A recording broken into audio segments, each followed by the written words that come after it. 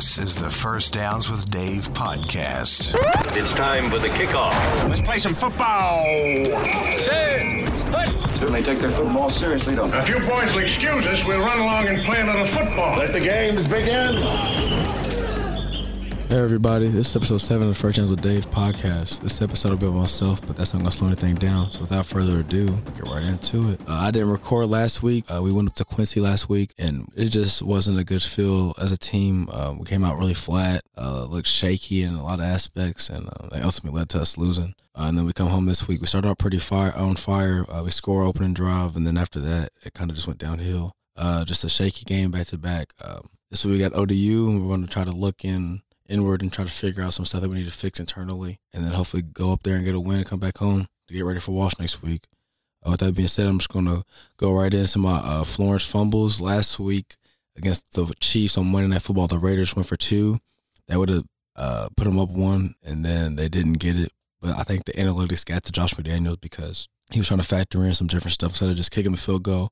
And if they kicked the field goal, they win the game, which ultimately would have led to them in a better position they are in now. So with that being said, the Florence fumbles goes to Josh McDaniels and that offensive coordinator group. My picks for this week, I got the Chiefs versus the 49ers, the Falcons versus the Bengals, and then I got the Seattle versus the Chargers. The Chiefs just came off a heartbreaking loss to Buffalo last night, and the 49ers had a surprising loss to a sneaky good Falcons team. So they're both coming off a loss. It'll be in San Francisco, which I like. San Francisco at home a lot. So I think I'm going to go with them. They got the defense, and I think they're going to have Mahomes very uncomfortable all night long. So that being said, I'm going to go with the 49ers over the Chiefs. Second game, I got the Falcons versus the Bengals. They both came up huge with huge wins last night. But ultimately, I'll go with the Bengals. I like their offense. I think they're starting to click, and they'll be healthy. And the Falcons are a little banged up, so I think the Bengals got the win in that one this week.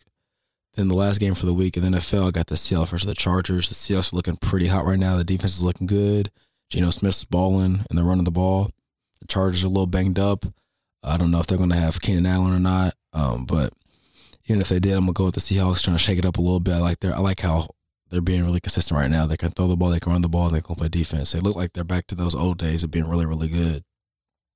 For my college games, I got Syracuse at Clemson, a 15 versus 5 matchup in the ACC. I think Syracuse is going to make it interesting to start it off, but they don't got the guys, I think, to hang with Clemson for 4 quarters at Clemson at an early morning game. So I'm going to go with the Clemson Tigers in that one. Number 20, Texas at number 11, Oklahoma State. Texas looks like I'm not going to say they're back, but Quinn Ewers is moving in that direction. Steve Sarkisian, one of the top 3 best play callers in college football, and he's proven it week in and week out in the Big 12. But Oklahoma State, I like how they're looking too as well. I think I'm gonna have to go with Oklahoma State just because they're at home, and I like their team a little bit more. I think they're more complete and experienced. Then my last game for the week is number 9 UCLA at number 10 Oregon.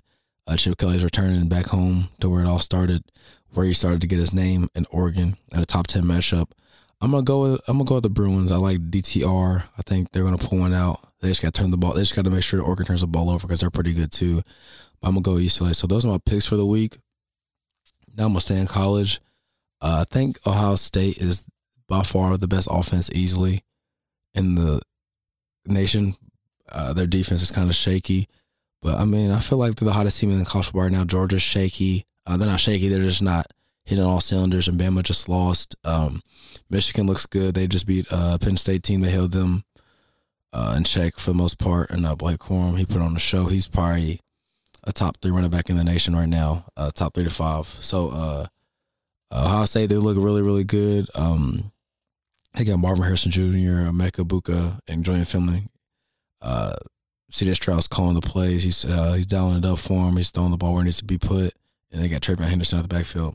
They're doing all this right now without their best receiver in Jackson Smith-Njigba. So it's going to be pretty scary for teams that got to play them at full strength. I think he'll be back this week against Iowa. But, yeah.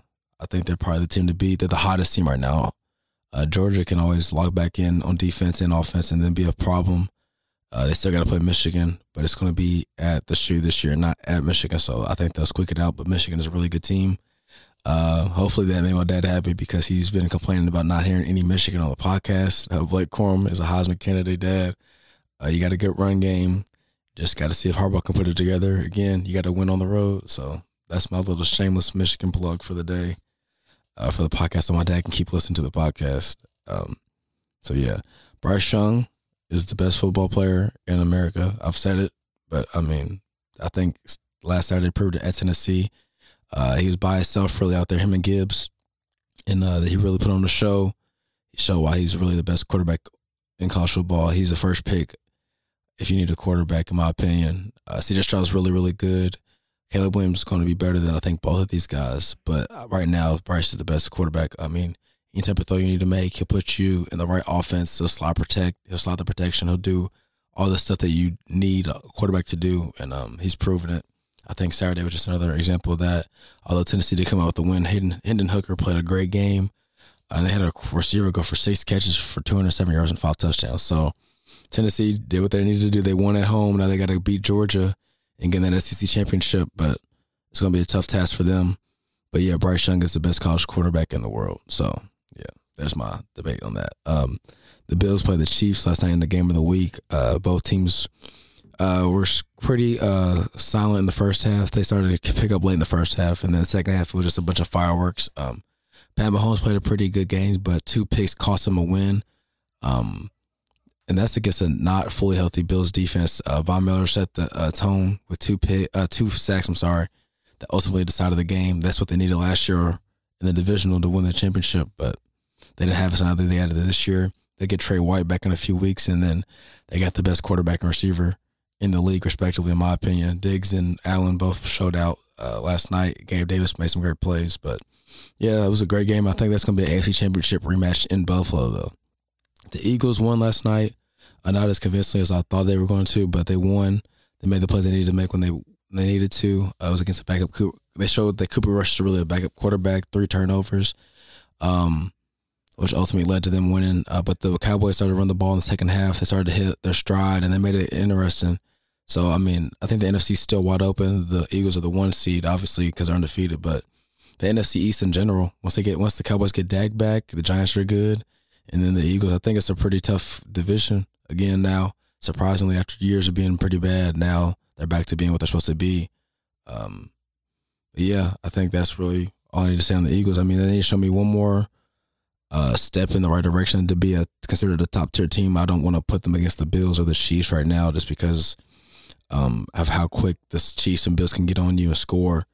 And they have the quarterback they can do. I think Hurts is a good quarterback, but he's definitely not in that Allen or Mahomes area. So, but the Eagles are a tough team. Roughing the passer problems have been pretty big in NFL. Brady got a roughing the passer call against the Falcons, which ultimately led them winning the game. And Grady Jarrett wasn't pretty happy about that. And then Chris Jones got one on Monday Night Football against the Raiders, which is pretty lame. So the roughing the passer penalties are getting really out of hand, I think. I mean, I get the player safety, but again, it's a football. We all know what we signed up for in that game. So even the quarterbacks need to be treated like players instead of, something that they're not. I think that they need to really focus on that and clean that up in the aspect in the refereeing department, but hopefully they'll get that taken care of. The Giants are 5-1. I think they're the real deal. I'm not going to say the real deal, but they're winning games. Daniel Jones, he's doing what they need him to do. They're winning games. Saquon's controlling the game, and their defense are making plays they need to. They beat the Ravens in New York last night in a pretty crazy game. Lamar, I think he had 2 costly turnovers.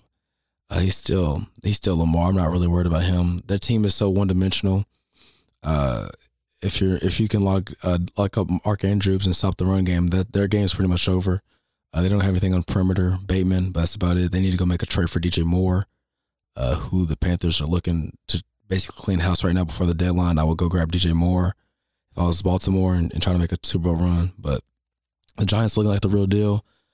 They won last night, again, 5-1. Like I just said, Wandale got his first touchdown. That was pretty cool to see. Now he's back. I think they're going to be a dangerous team, I think, in the NFC because it's so wide open. If you can play defense and run the ball, you can do anything. So I think if they can really focus on those 2 aspects of the game, they can make some noise this year. And then finally, we'll wrap it up with the Odell sweepstakes. Odell Beckham is looking to return back to action for NFL team in late November.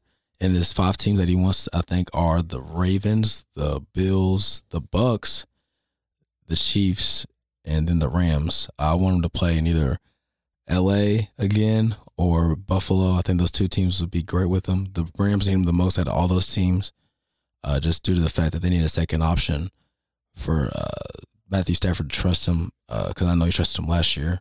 Allen Robinson isn't being what they needed him to be so far.